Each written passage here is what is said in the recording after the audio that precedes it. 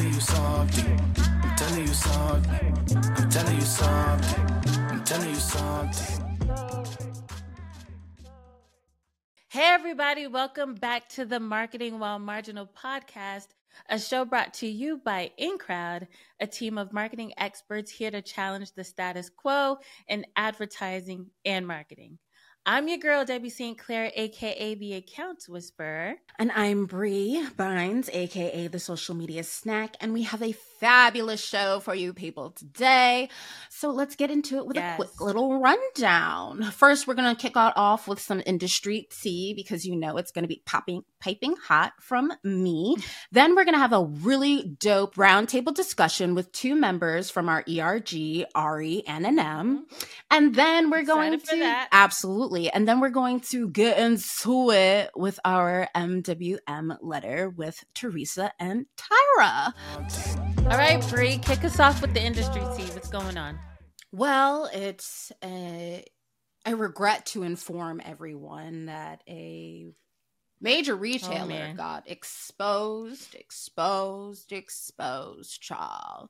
For what? They created a corporate culture that was unwelcoming towards Black people. And quiet as it's kept, foundationally, their name was meant to offend the Asian community. Their leaders regularly were using stereotypes to define and ostracize their minority employees. And they also created a whole diversity and inclusion department in 2020 during the racial reckoning to help their minority employees and also protect the company's image. But here we are. How do you feel about this, and what do you think they should do moving forward, Deb? Is this something that could be fixable? My take on this is that I think we really need to move the conversation to the companies that are supporting our communities, whether that's the Asian community, the Black community. I think too many times they're trying to create a seat at the table where it doesn't exist. Yeah. If it doesn't exist, there's just so many more companies that are putting dollars behind, including us in their campaigns, making sure that we're represented in the right way. And I just think we waste too much time and energy and resources into teaching other companies that aren't so open to being taught what to do. I think if it's not for us, we don't need to make it for us. That's just my take. Yeah, no, I completely agree because it's clear that this brand is really catered towards the white almond mom that comes from wealth, and I don't see myself in that. So what's the point of me even supporting the brand if I don't see myself, you know? Yeah, I mean, let's think about the brands that are Black owned or POC owned. Are they creating similar products? Let's put our dollars behind these brands. I just think it's time to really just take our dollars away. We know our spending dollars make a difference. Let's take the dollars away from these companies that only show up for us when they're trying to check a box off. And let's move on. Time to move on. 2023 was a great year for advertising and marketing. So that's why we decided to have a roundtable discussion with a few of our squirrel friends from our Gen Zennial ERG, our employee resource group, Ari and NM. Hey. Hi. Hey, ladies. Welcome. How you doing? I was just about to say that. We're good. Are you the second coming of Wendy? I should be. Right. We need another one. We're good. I'm in my Hanifa. We are chilling. We are ready for winter. Anem, how about you? Yeah, I'm good. I'm a little bit sick today, but I'm all good. Oh, no. We would never know because that skin is glowing. Thank you. Right. So tell us about yourselves. Give us a cute little 140 characters or less on what you guys do. Well, I'm a social media manager. You know, I do and work in all things food related, you know, making TikToks, recipe videos, what have you, and being a co-sponsor for our Generate ERG. NM. Okay, so hi, my name is NM. I'm also a social media manager. I work in hair care as well as the food industry for some Unilever brands, and I just help them build communities online. Awesome. Can you guys tell us a little bit about your ERG? Absolutely. And what that is. Yes. We might have to explain what the ERG is for anybody who doesn't understand. I can totally explain. So, an ERG is an employee resource group, for long, ERG for short. And essentially, it exists to basically have it's a hub, essentially. It is a hub for employees who identify a certain way and want to find community with other people in their company, as well as like offering actual resources for members within those groups. So in our case, in Anem and I's case, we are the co-leads for Generate. And essentially it is for the Gen Zennial, that is the Gen Zer and or millennial. And we want to create a space for the new workforce. You know, young Love that. people, Mhm. young people are on the up and up. We are game changers. We generate new ideas for the culture. So Okay. Oh, I just I see it. I see what you did Get it. there. you see me? You see me? So we are out here trying to generate new ideas, new experiences, new marketing for the next generation. So yeah, that is what we are all about. Well, that's dope. That's dope. So Awesome. I'm ready to get into the best of 2023 marketing campaigns. My fave. The first one we're starting off with is Fenty Beauty. And by the way, just a disclaimer, we didn't put these in any particular order. So we're not favoritizing any specific campaign over one another. These are just the best of overall stuff that we gravitated to, stuff that had a chokehold on pop culture and just social discourse overall. But the first campaign that was definitely a killer in 2023 was Fenty Beauty at the Super Bowl. So a little bit of backstory. Rihanna actually wasn't paid for her Super Bowl halftime performance at all. So she really just made sure to capitalize Madness. on being at the Super Bowl and taking advantage of the like 133 million viewers. And it actually paid off because Fenty Beauty in that month, their EMV, which stands for earned media value, was $44.1 million, which is absolutely unheard of for a brand. So what did you guys think of the campaign? What was your favorite part of Rihanna at the Super Bowl? Because there was a lot of different aspects to the campaign in entirety. Yeah, I absolutely loved the her performance, and the part that I loved the most was when she the camera zoomed into her and she's like the unblotting powder and goes pop pop pop. Like, are you kidding? That was absolutely nuts. Yeah, that was it for me. Also, for me, leading up to the Super Bowl, I remember there being a few different like social posts. If y'all are not following at Fenty Beauty already, like, what are you doing?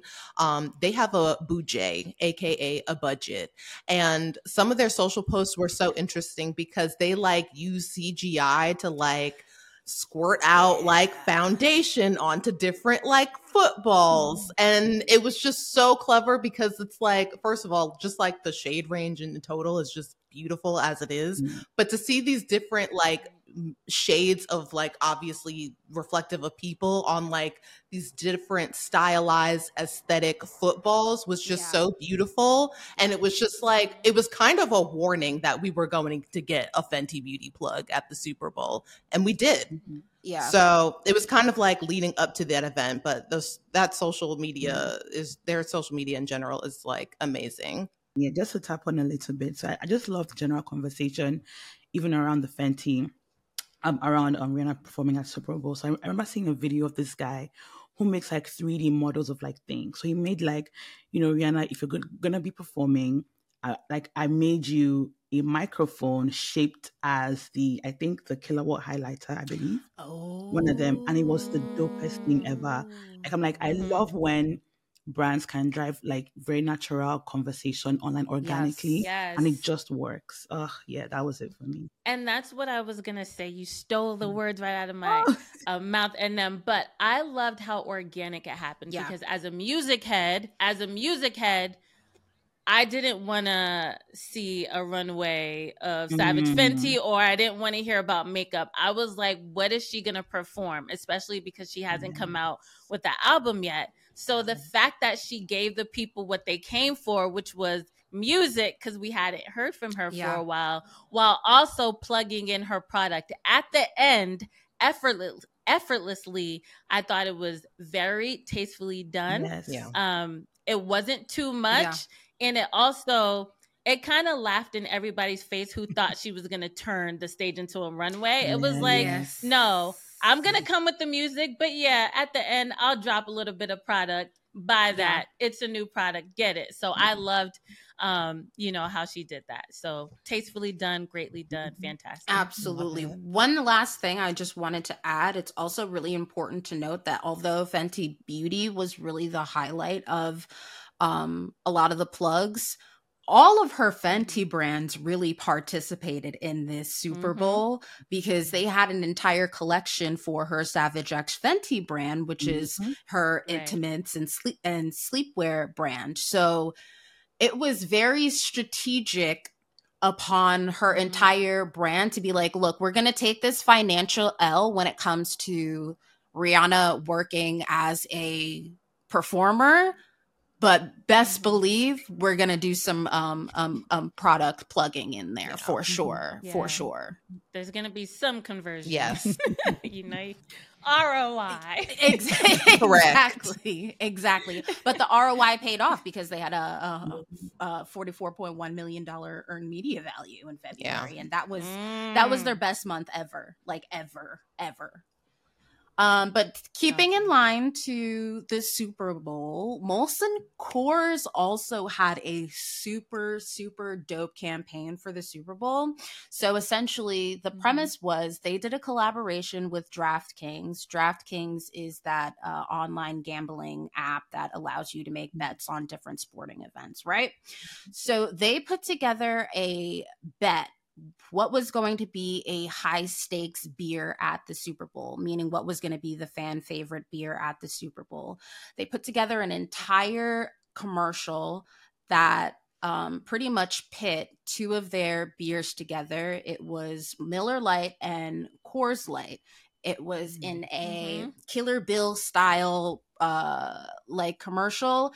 And they pretty much duked it out to see which one had the better, or which one was going to be the high stakes beer. At the end of the day, everybody was shooketh because it wasn't Miller Lite, it wasn't Coors Light, but the winner was actually Blue Moon. Mic drop. Yeah. I absolutely love this just because it created a bunch of discourse online. When I tell you, people were kind of pissed about it not being Molson Miller Lite or Coors Light. And they were like, oh my gosh, it's Blue Moon. That wasn't even really an option. But a lot of people don't really know that all three brands are owned by Molson and Coors, which is why this campaign was chef's kiss. This is a great way to kind of like, if you are like a holding company and you have a bunch of brands under you, like that's a great way to utilize all of them. Like, I feel like a lot of times brands don't always see the value of collaboration across the brands that they own. And so this is just like a great example of how to kind of like extend your property value, maybe, or like how to monopolize exactly on the amount of like companies or which other brands that you can kind of find that through line for. Yeah, and I mean, I love Blue Moon. I don't really like beer, and I think for your non-beer drinkers, I hear a lot of them like Blue Moon. So it was kind of like also a play on the beer that's not really thought of, like the last thought beer is like what they showed at the end. It's like you always think about that last. That's how I like took the commercial. Next up, Ba-da-ba-ba-ba. I'm loving it. McDonald's came out with the Grimace milkshake this summer to celebrate the 52nd birthday of the character. And it kind of took a dark turn on TikTok for some reason. Apparently, people were filmed drinking the purple drink on TikTok and then faking their own deaths, which got kind of dark. But on a high key note, like, McDonald's got talked about. So, like, do you guys think that this was like a good campaign? Was it beneficial for them? Do you think it hurt McDonald's in any way, shape, or form?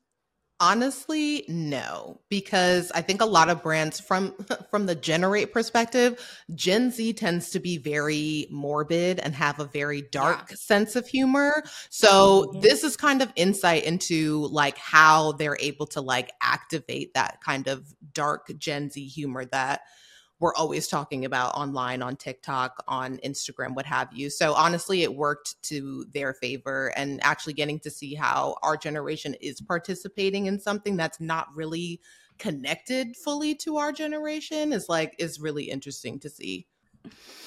Moving on from milkshakes to tacos. Taco Bell actually did something super dope this summer with LeBron James. They went on their very own initiative to free the phrase Taco Tuesday. FYI, retailers and small businesses cannot use the phrase Taco Tuesday whatsoever. That's why in the madness. Right. Like, can you believe somebody literally trademarked the term Taco Tuesday so other people couldn't use it? Well, Taco Bell said, "Put your money where your mouth is. We're starting proceedings. We're starting legal action because this is egregious. We own tacos too. So should everybody else." So they came out with this super dope commercial with LeBron James talking about Taco Tuesday, and they explicitly bleeped out the phrase Taco Tuesday whenever he said it to reinforce how it's a no-no for everyone to use. Thoughts, feelings, suggestions? I love this. It's so like Taco Tuesday is such like a pop culture moment. Like everybody will, go out on Tuesdays to get tacos and what have you. So to know that like a brand is able, like they're listening to the public, like their ear is to the ground type of thing. So I love it. I think it's random but also perfect that they partnered with LeBron James for this. So I'm here for it. And anytime a brand is bleeping something out, like that immediately entertains people. Yeah, it grabs a lot of attention too. I also love it because I don't think anything that's culturally based should be trademarked. Yes, no. This wasn't, tacos are a Mexican dish. I don't think anybody should be trademarking Taco that part. Tuesday. Yeah, I think that part, Debbie. That money should go back to the Mexican community. Yeah, it also leads or gives Taco Bell an opportunity to partner with other brands that are heavily affected by this. By not being able to use the phrase Taco Tuesday. This could easily lead into any kind of partnership for them just because they feel so attainable. Oh, Jesus. What happened? It's not originate. It didn't originate in Mexico. I just have to jump in because I got to know the ethnicity because Mexicans do not call it Taco Tuesday. They don't have a Taco Tuesday. We have tacos all the time. We're not like, woohoo, it's Taco Tuesday. So just putting that out there. Heard. And I will go off camera again. I was also going to say, and if any Mexican buys tacos from Taco Bell, it was usually on Sunday because they were 50 cents. So, and you could buy like... Wait. When were tacos 50 cents? I'm dating myself, but so I grew up with a family of 5, and the only time we bought tacos from Taco Bell was on Sunday because they were like 50 cents. So my mom could buy like 20. It was the only time she didn't cook. So not in this. We need to bring that back. We need to bring that back, Taco Bell. We need to bring a lot of things back in this economy. We need to bring a lot of things back in this economy. Speaking of bringing things back, Barbie had a great year this year. The marketing team did their thing. Like, let's just like keep it a buck, like from the partnerships, I have this conspiracy in my mind that it's not necessarily a conspiracy. The Barbie movie wasn't actually made to be a movie. The Barbie movie was a piece of marketing to market Barbie as a brand and a toy company. That's what it was. So I think it is absolutely genius that they were like, let's throw $150 million at a piece of marketing that will be marketing and production for our product. And additionally, what's really dope is that Barbie sales, because of the Barbie movie, increased by 16%. So I just want brand people to know that, like, when you have a budget, your return on your investment will be there, but you cannot expect marketers to squeeze water out of a rock. Period. I was gonna add. I was gonna go contrary to what you said, Brie. I'm gonna play a bit of devil's advocate. So, the Barbie movie. So I didn't necessarily see it as them like advertising like their company. I saw it almost as Mattel checking themselves about the historical impact of their Barbies and then seeing how they can course correct. So the movie was almost like, because if you look at it from like an objective point of view, it was almost like, wow, Mattel really did not so great things in positioning who Barbie is to the public. It's like them almost like course correcting and like, well, that was our intention. This like what our intention was, and then now showing the after of that. That's just my. So you think this was a crisis management play? Ish, because if we see in the movie like the Gen Z, so it was America Ferrera's daughter, who was like, I think it was a scene where she was like, oh, I forgot what it was, but pretty much they were at the lunch table and they made Barbie cry. Like it was almost like a check as like what you thought you were doing for us girls, you weren't really doing it. And that's like Gen Z speaking. Right. And then do you think they succeeded? Because I think there are people who still don't know to this day that the movie was meant to be a woman empowerment movie. I think this is going to get interesting. I think I have like two views entirely about it. Let me come back. Let me think about my answer and I'll come back if the conversation is still in that area. Ari, I think the movie was selling toys and Em thinks it was crisis management. What do you think? I think it's a little bit of both now after hearing both of you, because I do think it absolutely, you don't just spend $150 to not make any of that money back. Million. $150 million in marketing, just to not see any money returned back to you. That just is not unheard of, nonsensical.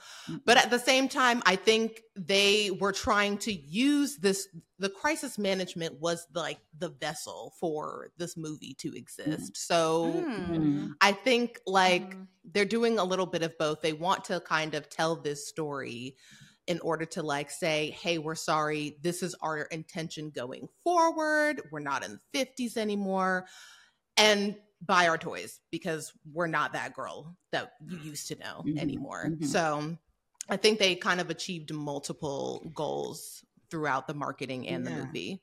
I'm glad you made that point, Anem, about it about it being PR, for the simple fact that Barbie, the brand, did a lot of collaborations. One with Xbox to highlight the STEM, to cater to the STEM Barbie girl. They did a collaboration with Balmain for the high-end luxury Barbie girl. They did a collaboration with Progressive for the girl that likes to be insured and safe. They did a collaboration with Airbnb for the travel girl. So they made sure to do all of these collaborations with different brands. Because they clearly wanted to make sure and make it communicated that Barbie's for everybody, depending on what your interest is. There's going to be a Barbie for you. And so personalities too. I think Issa Rae getting casted, our Black queen, Barbie, you know? For sure. Alone.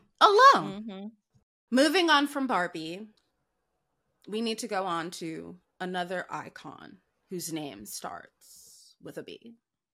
And that is Beyonce. Beyonce had a great year. She boosted the economy. She entertained us. And she also gave us a great insights as to how she markets her brand. Beyonce as a brand is just super interesting because she's gotten to a point in her career where she just drops stuff.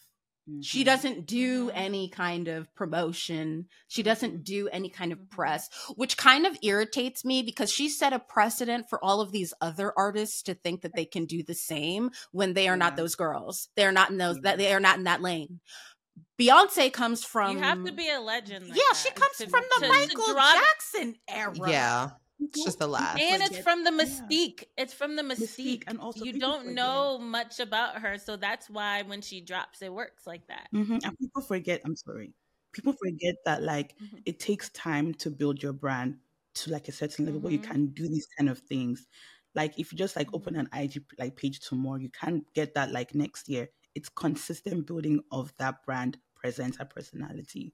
So she's doing a fantastic job. Also, this is over decades. This woman has been building this empire, this career.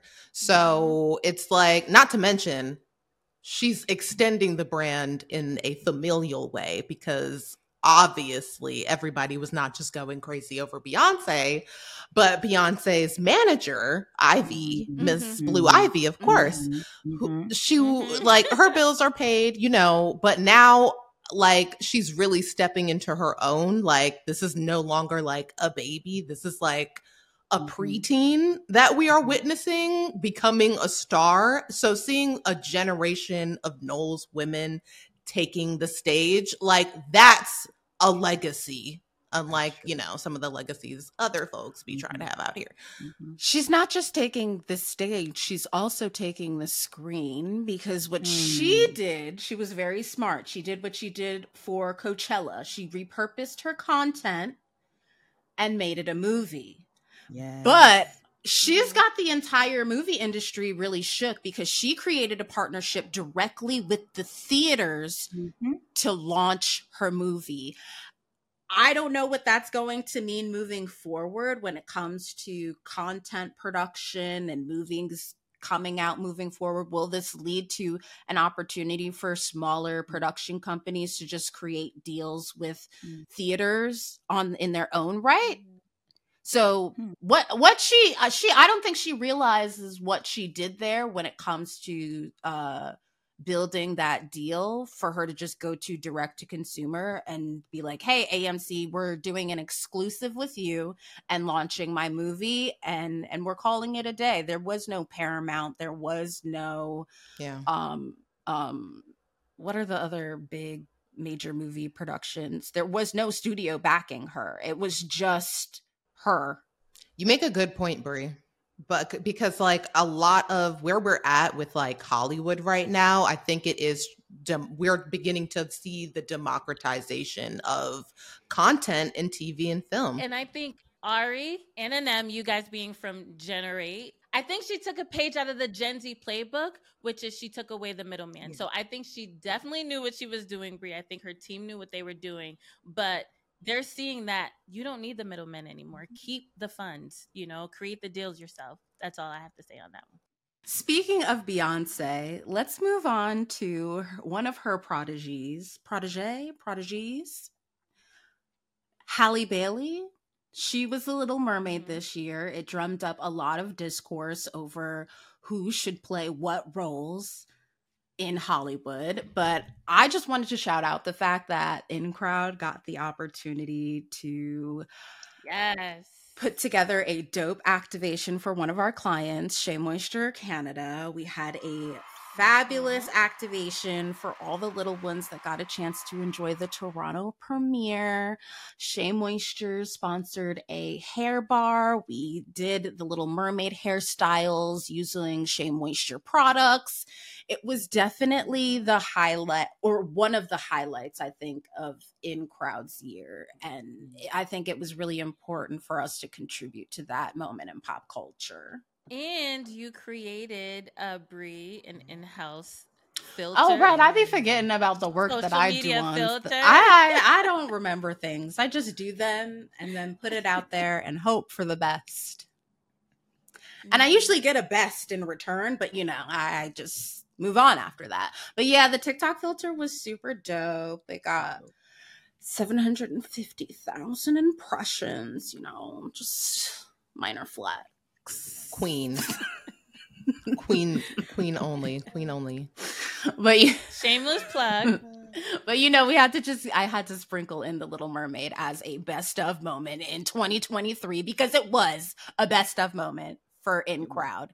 Mm-hmm. And honestly for the public, because let's be real, we really helped communicate that all hairstyles really do matter, even if they're under the sea. Like there just isn't enough lock representation out there for me. Like right. I love Chloe and Halle. One of my favorite rappers is Callie. She got locks, but that's literally two girls. Two girls. Yeah. Where are all the artists that have locks? It's like Bob Marley cannot only be my only representation, baby. I love him. Yeah, and when you do see your locks, it has to be, kind of the loose with the edge, with the curls. You know what I mean? No. Yeah. I don't want to see that. I want to see my hair. But you know what? I will be the representation that you guys need from the lock community. But yeah, Disney had a great year when it came to inclusivity, at least when it came to casting their leads for roles, regardless of what people feel about who their lead is. They did not get bullied by the internet. But moving on from One Fish to Two Fish, let's talk about Aquaman.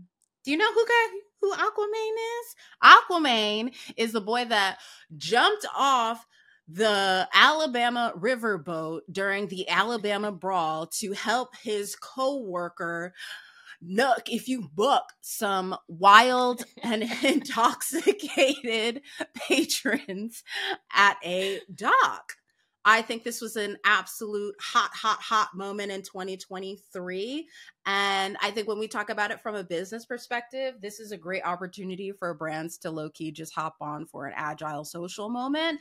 And also a moment for small businesses to hop on and create every kind of merch under the sun. I've seen everything from folding chair earrings to folding chair t-shirts to folding chair flags. The folding chair was a symbol for resistance, I believe, in the Black community. I absolutely love all the social discussion around the Alabama brawl. I think I saw something on Twitter. It was a screenshot, was a picture, I think, in particular Walmart in the US that were selling the folding chairs for half off or something like that. It was so funny. And then, I'd love to see moving forward how pop culture, how, animations or TV recreates this moment. Like Family Guy does an amazing job of these kind of things. So I'm looking forward to what we'd see future screen. Yeah, I wish Atlanta was still on air. I think they would have did a great job. Yeah, they would have ate that. I would have loved Desus Samaro's coverage on it. But Ari, I see you itching to talk about it.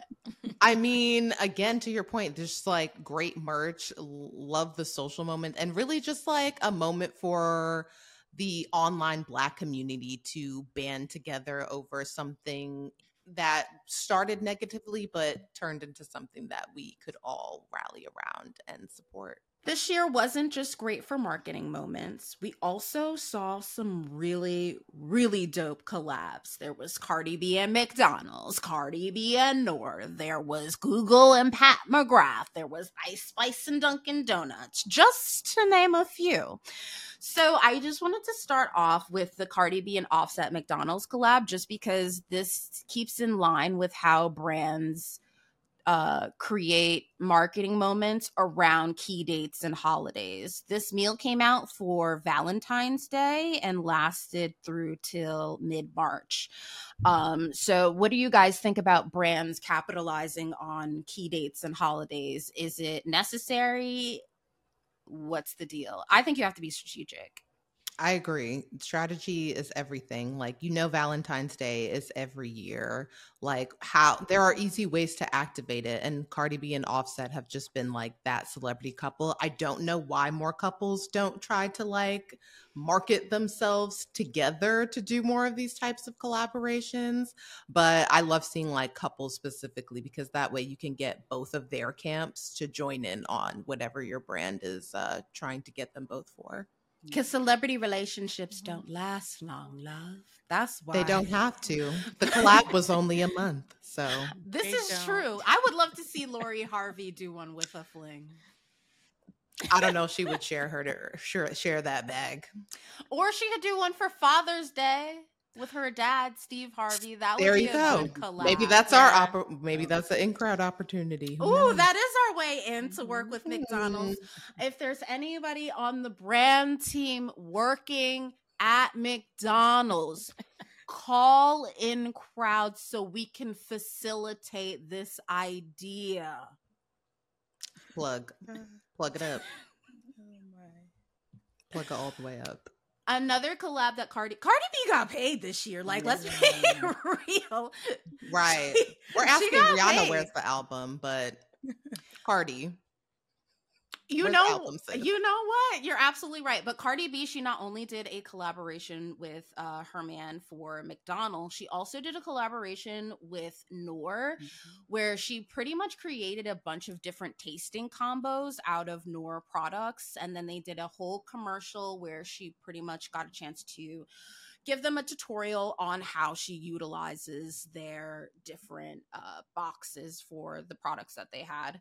I thought this was a super dope collaboration because Knorr is super, super poppin' in the Bronx community, and being that she is from the Bronx, it was like the perfect collab. And one thing I would like to say is like, a lot of brands I feel like overlook people from the Bronx, like creators from the Bronx. Like what's up with that?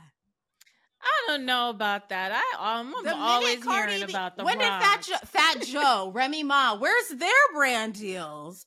Ice Spice, yes. And you know what? Speaking of Ice Spice, she just did her collaboration with Dunkin' Donuts, where they collaborated a iced coffee drink. Also, I find it funny that, and this could be coincidence, but it wasn't just her collab, but she also had a certain. I know Ben Affleck was in it too, but he got overshadowed. I think in the campaign because like, come on, it's Ice Spice, like Munchkins, yeah. So wait, that leads me to my question specifically, because when you have two different creators or brand ambassadors that you're working with, and they have two completely different audiences, how do you think what Dunkin' did, they made it work, or do you think they could have made it even better? I think it worked because it's not just Ice Spice versus Ben Affleck's camps. It's also like Gen Z versus Gen X, and kind of how we differently conceive Dunkin' Munchkins. That's true. So we associate Munchkins with Ice Spice versus Gen X probably associates Munchkins with, the $12, $30 little donut balls, So I think it's just like we're constantly seeing intergenerational marketing, and I think that's a great way that they were able to capitalize on that campaign. Have you guys tried the drink? Anybody? No, I haven't. No. We do have Dunkin' in Canada. I have. It's actually really good. The only thing I don't like about it is like the munchkins kind of fall at the bottom, so they get a little clumpy, but then like, that's the whole like idea of like dipping cookies or like dipping your donut in coffee. So like it works. True. Yeah. I don't know. But keeping in line with rappers, another rapper that had a really good year this year when it came to collaborations was JT from the City Girls. She did a collaboration with Beats by Dre and Moa Lola. I hope I'm not butchering this name. Moa. Thank you, Anna. Say it again. Say it in again. the back in the Moa back. Lola. Moa Lola. Moa Lola. Moa Lola. Moa That's Lola. it. Moa. I feel Lola. like I feel like the way that I say it, because I have this like weird accent, is screwing it up. It's okay. Moa Lola. Well, this collab had the internet in an absolute frenzy because apparently people don't like to see alt black girls. They don't like alt black girls at all. And that is why I decided to go with this look today, because JT absolutely killed her promotional campaigns for these new Beats by Dre headphones. Essentially, it was an entire rebrand where the designer created a really dope customized pair of Beats by Dre headphones, and JT got the opportunity to model them. JT has a very different aesthetic in these photos. She's all edged out, very super fembot, iRobot looking, the photography really leaned into Afrofuturism, but the internet was not having it. It was like, how could she look like this? Gray hair doesn't look good on dark skin. Those bangs are not chopped right. It was giving anti-blackness at its finest, and really it pissed me off, to be real, because there's creators out there that are alt and are doing their thing, and they have the TikTok kids in a frenzy. Aaliyah's interlude being one of them. So I really don't understand why, even in our own community, there seems to be this narrative that there's only one way to be black. Yeah. And yeah, it's like the dark skinned girls, deep skin tone girls shouldn't wear red lipstick. That's what she was getting. It was colorism at its finest, something we still have to fight. But I think the campaign was dope. I think she should do more campaigns to get a little bit to get her name out there, because right now I still feel like she's gets outshined by Carisha and all of her collaborations and brand deals.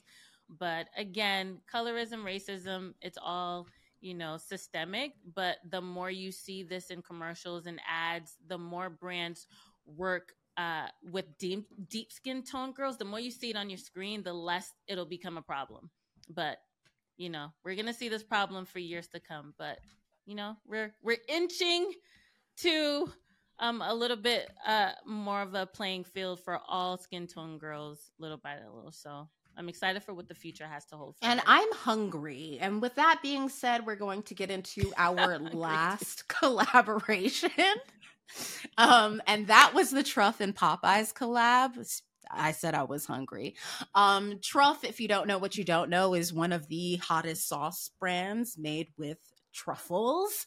It's probably one of the most fanciest and expensive sauces you're ever going to try in your life. But they collaborated with Popeyes to add to their sandwiches. You can pretty much order one of the Popeye sandwiches that also had everybody in a frenzy back in, I believe, 2018, 2019. And you can pretty much have a Truff Popeye's chicken sandwich. Ari, what do you think about the collaboration, being that you are the social media sauce queen? I love this collaboration. I think when that chicken sandwich first came out, people had a frenzy, and they were going feral. They were going feral mad over chicken sandwiches. But I think that sandwich had kind of like the hype died down a little bit, and this was kind of a great way to kind of like revamp the hype all over again. Plus the marketing, the social media marketing that they've been doing for this collaboration has been like out of this world. Lots of CGI, lots of like Popeyes and Truff flags. Like they've been going in on this, but it's like it's a sauce person's dream. Have you tried it? No, but I love that sandwich and I love that sauce, so I can only imagine the combination together is like immaculate. Have either of you, Deb or Anem, have you guys tried truff at all? I know you're a vegan, Deb, but the sauce, you can try The sauce that. is everything. The sauce is probably problematic. It's also so it comes in a multi-pack. If you just were to buy truff on its own, you can get there's a truffle oil. There's like Truffle I think mayo. they have a vegan version of their truffle mayo, and then it's like a truffle hot sauce. So it's like all if truffle. they do, I'll try it. But yeah, truff tried is it. literally like the hottest girl on the block. I honestly think that they could give Heinz a run for their money, for sure. Because if they come up with a truffle ketchup, what's that? Well, price point. You know what? No, Heinz. Why don't you guys do a collaboration with Truff and make your own truffle ketchup? That's a great opportunity. But you know what? After this roundtable discussion, the overall theme is that you need to have a budget in order to have people give you the marketing that you want to see, the ROI you want to see. I always say this. Everybody wants Barbie marketing results. Nobody has Barbie money. All right, ladies, this was a fabulous discussion. I just want to end it by sharing like our favorites. So, Ari and Nem, what was you guys' favorite collaboration in 2023? Well, everybody's wearing Skims. So Def's mine was the Skims and the NFL collab. Unexpected, did not see it coming, but it's so brilliant because it's so in line with what Kim is trying to do with that brand. I also agree that Skims and NFL was definitely my favorite. Definitely the most unexpected as well. What about you, Debbie? I'm asking you something different. What was your favorite commercial or campaign of 2023? I would say my favorite, going back to Rihanna, was the Run This Town commercial leading up to the Super Bowl. What was that? I don't remember that. There was so much going on with that campaign. That's the one where you had the beautiful little dark-skinned girl. She's walking through the town. She made like the street her runway. I remember and that. you hear Rihanna. Yeah, you hear Rihanna's music in the background. For me, the commercial was roots. It was representation. It was nostalgic, tastefully done. And a homage to where Rihanna came from. It was filmed right on the street that she grew up in. So that was my favorite of the year. As a Haitian American, got a bup for the Caribbean people. I'm gagged. Yes. So I think my favorite one is American Express and Issa Rae. Issa Rae is like, she's been doing her thing, but this one commercial I absolutely love is of her at a restaurant and she's literally typing up a script, but the couple across from her is acting it out in real time. I just love the fact that they just leverage the fact that she is a creator and weaved that into the fact, well, this is normal for her to do, and this is what she does when she's out to dinner. And you know what? When she's out to dinner, she's using an American Express card too. So the visuals for that, and you could tell they had a Black director because the lighting was 1 point. 1 point. Love that. And the last question I have for you guys, because we're all about bringing positivity into the new year. What do you guys want to see moving forward in marketing in 2024? I'll go first. I want to see brands with bigger budgets. Because I know you got the money. I know you do. I know you have it. I know you do. Not just Specifically money. for organic. Yeah, that's what I was going to say. Because we need money. We do. More of a focus and a respect for organic social because it all has to work together, organic and paid. It's not one over the other. Like, spread your budgets out. Like, don't put all your money in one basket. Don't give it all to the paid side. Don't give it all to the organic side. Like, you need to spread your money wisely and spend it fairly. Spread it fairly. That's smart.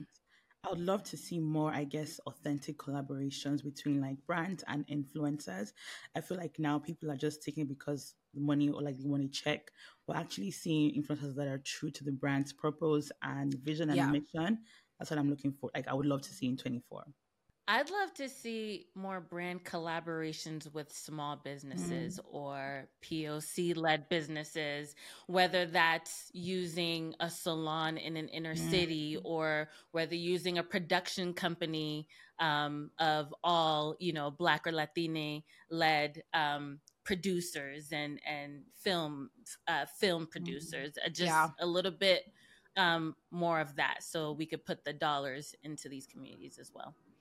Well, I hope all of this comes true in 2024. But I think we have to move on to our listener letters. So excited. That's my favorite. Tyra, Teresa, we need your help. The people are calling. Ari, Anem, it's been a pleasure speaking to you about the best of 2023 in marketing and advertising. Yes. We really do appreciate you guys' insights. You keep us young, fresh, and We fabulous. are always happy to offer our insights. I know. And we can't wait to see you on the next show. Till next having us. time. Okay, bye guys. We love Bye. you. Love you.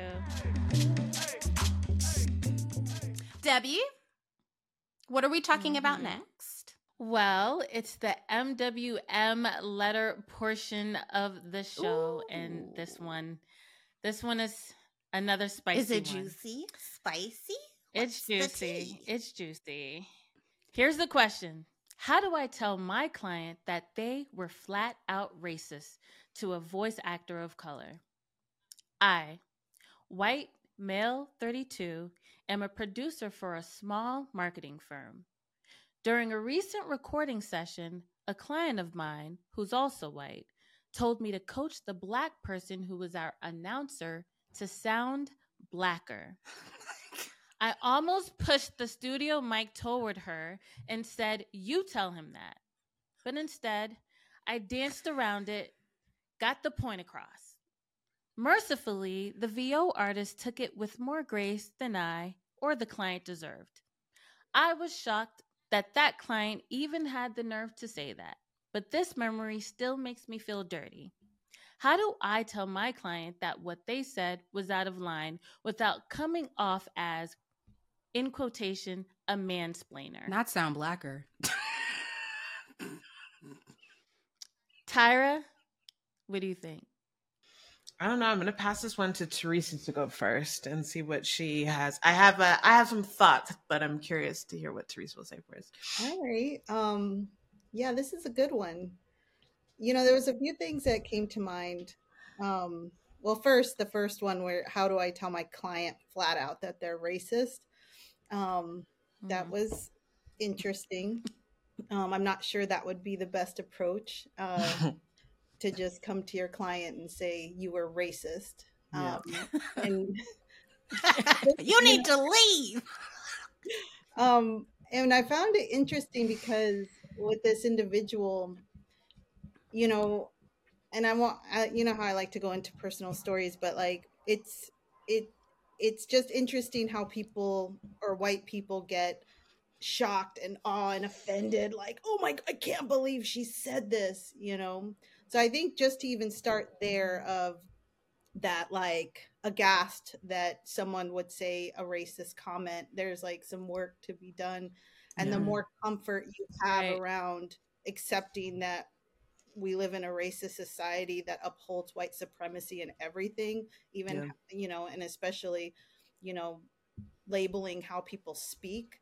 So his own like unpacking of that, of him feeling shocked. And again, I appreciate the letter, but we're going to unpack you a little bit right now. That part. But still carrying out the conversation with the individual and preserving, not offending a white woman in what they said. Mm-hmm. Well, that's some work to be done. So I understand why they feel dirty. I'd feel dirty too. So yeah, I think, so number one, in that situation, and then we'll talk about like how do you even begin to approach this with the client. But in that situation, like there could have been a pause to say, can you tell me more about what you mean by that? Yeah. Because that's such a generalized note. And I think, you know, I sounded a little sarcastic there, which could be a little mansplaining if I were a man. But if he were to pause and say, can you just tell me more about what you mean? Because that's very generalized. If she didn't get it, he could have said, well, not all Black people sound the same. And if we tell a Black man that he doesn't sound Black enough, that's highly offensive. And I'm not gonna give him that note. So can you just explain, like, what are you going for in this, in this? Now, addressing it with the client, it really depends on what his relationship is with her. I mean, you know, I think circling back with her and saying, hey, I want to talk about what happened. I don't feel right about, you know, how the note that you gave me, and I want to tell you why, and understand where you were coming from. Because the thing is I have given people the most subtle notes when it comes to addressing their own racism. You know, by using microaggressions, by using the symptoms of racism to explain why behavior is inappropriate, like bias, unconscious bias, racism. But people still hear, you're calling me a racist. And so I don't know if you want to burn the house down by going straight. Because I think people, white people are already so hurt by the term racist, which is very different than how, you know, people of color experience that term. So yeah, I feel like I'm pandering too a little bit, but I'll pass to Tyra. I want to hear her thoughts. No, I always love hearing you first, because I'm like, you have the HR, the DI hat on, so you'll probably say things a lot more PC or, you know, whatever through that lens. I don't know. I kind of feel like I agree. I think that person definitely has something to unpack. What's interesting though is I didn't think about the part about unpacking the fact that they appeased the white woman boss and instead like did it anyways. I actually didn't think about that. I thought you were more leaning towards the part that he said, how do I, and Debbie, correct me if I'm wrong, but I think it was like, how do I tell someone they're wrong without mansplaining, right? That's like the end. I thought that was an interesting part to unpack, because I think that shows that you know something is wrong and you know something is moving in the wrong direction, but you are more concerned about how you will look doing something right or standing up for something right rather than doing the right thing in the first place. So I to me, that would be the thing to unpack there. I think it's very common to kind of be frozen in fear and aghast when people do crazy stuff. I mean, to your point earlier, Teresa, about personal experiences, I have fired a Black model for having two ethnic looking hair before. That was my very first job in marketing. I was a coordinator. The girl did not have, she had like curly three hair. For all those people who know the hair chart, you're going to know what I'm talking about. So she had those drop curls, and that was her standard way of looking. And then when she came, and I hired her for a job, because that's what I used to do. I used to try and hire as many like models and DJs who are people of color, because that's where I had that power as an entry level job. And I came to work the next day and she had braids in her head. I didn't think anything about it, because to me, braids are natural and beautiful and model-like. So literally over my head. And then I got pulled aside by a manager who was kind of like, did you see that? Like, do you think that's appropriate? And the questioning for me froze me enough to think about the game. And that's actually where I thought about is the game that we have to play as Black people. And as this model in particular, I hired her all the time. So I pulled her aside and I said, look, I have to let you go from this job. And she was upset, rightfully so. But I was very much like, girl, we're playing the game together, though. You know, I'm giving you these jobs every day, all day. You know that this is what they don't like. And I played the wrong side of it. I think that I can admit that now. I can admit that now. I was young, just getting started, and I didn't know how to fight back. So I empathize with this person's immediate notion to just kind of make it work in the way that the conversation was had and just go with the flow, because that just feels like what you need to do. But on the flip side of things, I think that that's the problem with the world today now anyways, is everybody is so afraid to do anything. And you're worried about mansplaining. Fuck mansplaining. If making sure that you don't offend somebody and you change the world for the better means that you might look like a, no, let me not swear again. You might look like a bad guy, let's say, or someone who's mansplaining to a white woman about inequality, then like so fucking be it. At that point, like, and is it hard? Yes. And is it uncomfortable? Yes. And could you potentially lose your job? Perhaps. And will it make your life a little bit more difficult with this lady? Yes. May she get upset with you for explaining? May she even feel like you're overstepping by telling her, and she might think that she also comes from a marginalized group as a woman, telling her to behave in front of people of color, in front of someone in general. Yes, like all of those things are possibilities, but like doing the right thing is never that easy. And I think that that's something we all have to, like, a pill we all need to swallow and just get used to is, or actually, let me not go down that route. Ooh. If we don't, let me not do that. Let me keep it cute for this podcast. But if we all just get a little bit more comfortable with saying and speaking up and being those pioneers, the people who say that this isn't right, I think that's the way we have to go anyways. So mansplain if you need to. It would have been to the person in the booth's benefit to have you having their back, because I'm pretty sure they probably felt alone, or in that gracefulness, that's the word he used, or something. He knew what you guys were talking about, or she, or whoever that voice actor was, and they probably walked away feeling shitty, even though they let you feel comfortable in the moment, because we're also used to making white people comfortable. Yeah. I love you guys' perspectives, and it's interesting that as I read the letter, we realized that he becomes the center of what the problem was, which was I didn't want to come off this way, when the original problem was that this problematic instance happened. Yeah. So I love that you guys called that out, because I think a lot of people would miss that let's step back a little bit. Number one, it sounds like nothing was ever done. Yeah. You kind of, and number two, the issue at hand was more important, like Tyra said, than what you came off as. And the victim's still the victim in that. Like the Black person, to your point, Debbie, is still the one who was mishandled in that moment. But it became about, to your point, the white person either feeling like they're about to mansplain, or, the discomfort of having to tell them that they were wrong in the way that they approached it. Right. This is just weird to me, because it's like, you're a white man. Why are you scared of this lady? Oh, yeah. I think that's a hard one. I'm going to let Teresa jump in, because I know you're trying, but I have something to say to that one for sure, Brie.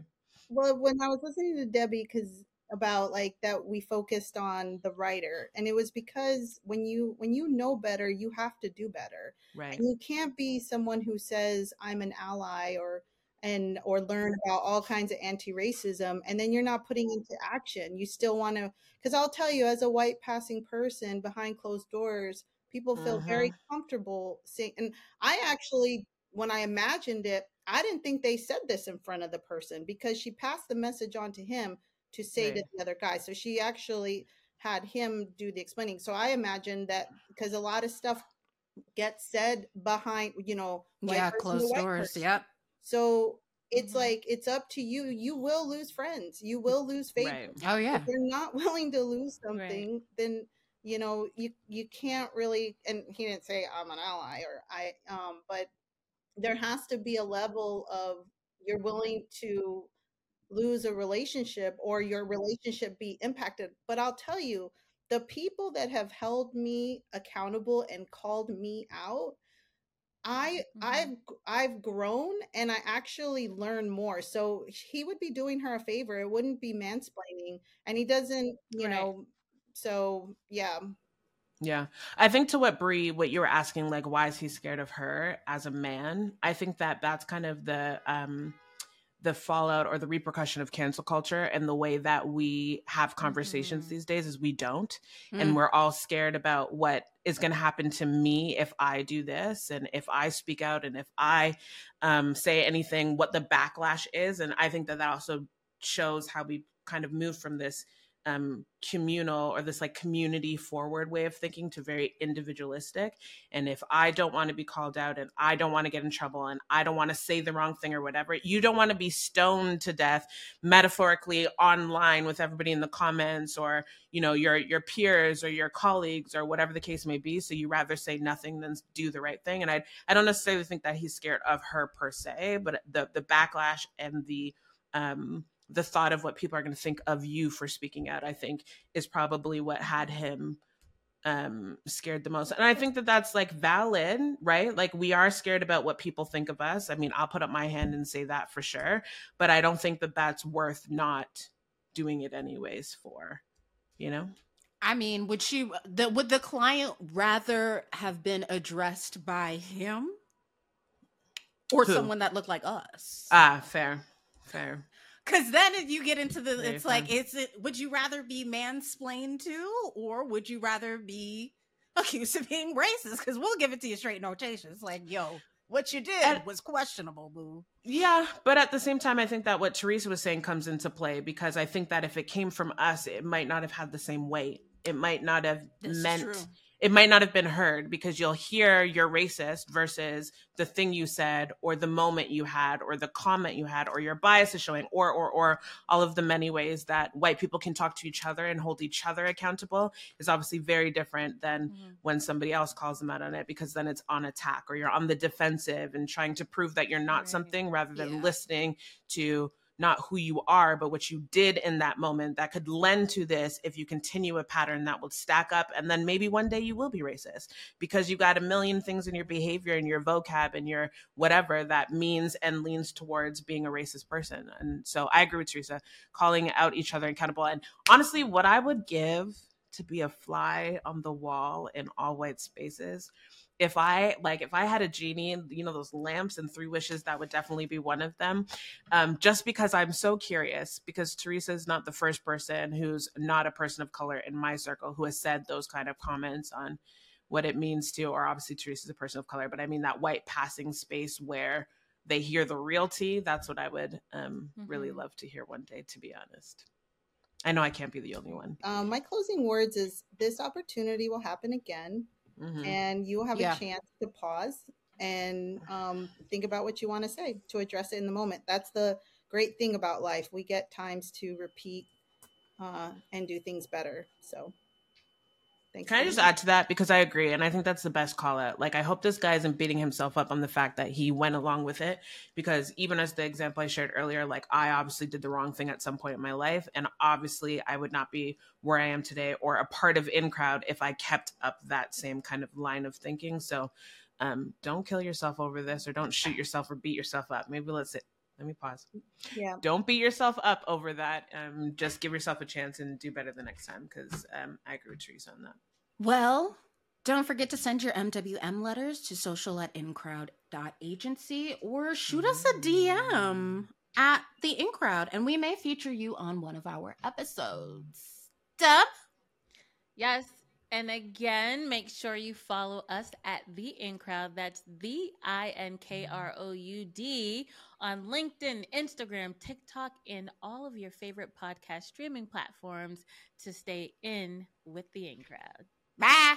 I'm telling you something. I'm telling you something. I'm telling you something. I'm telling you something.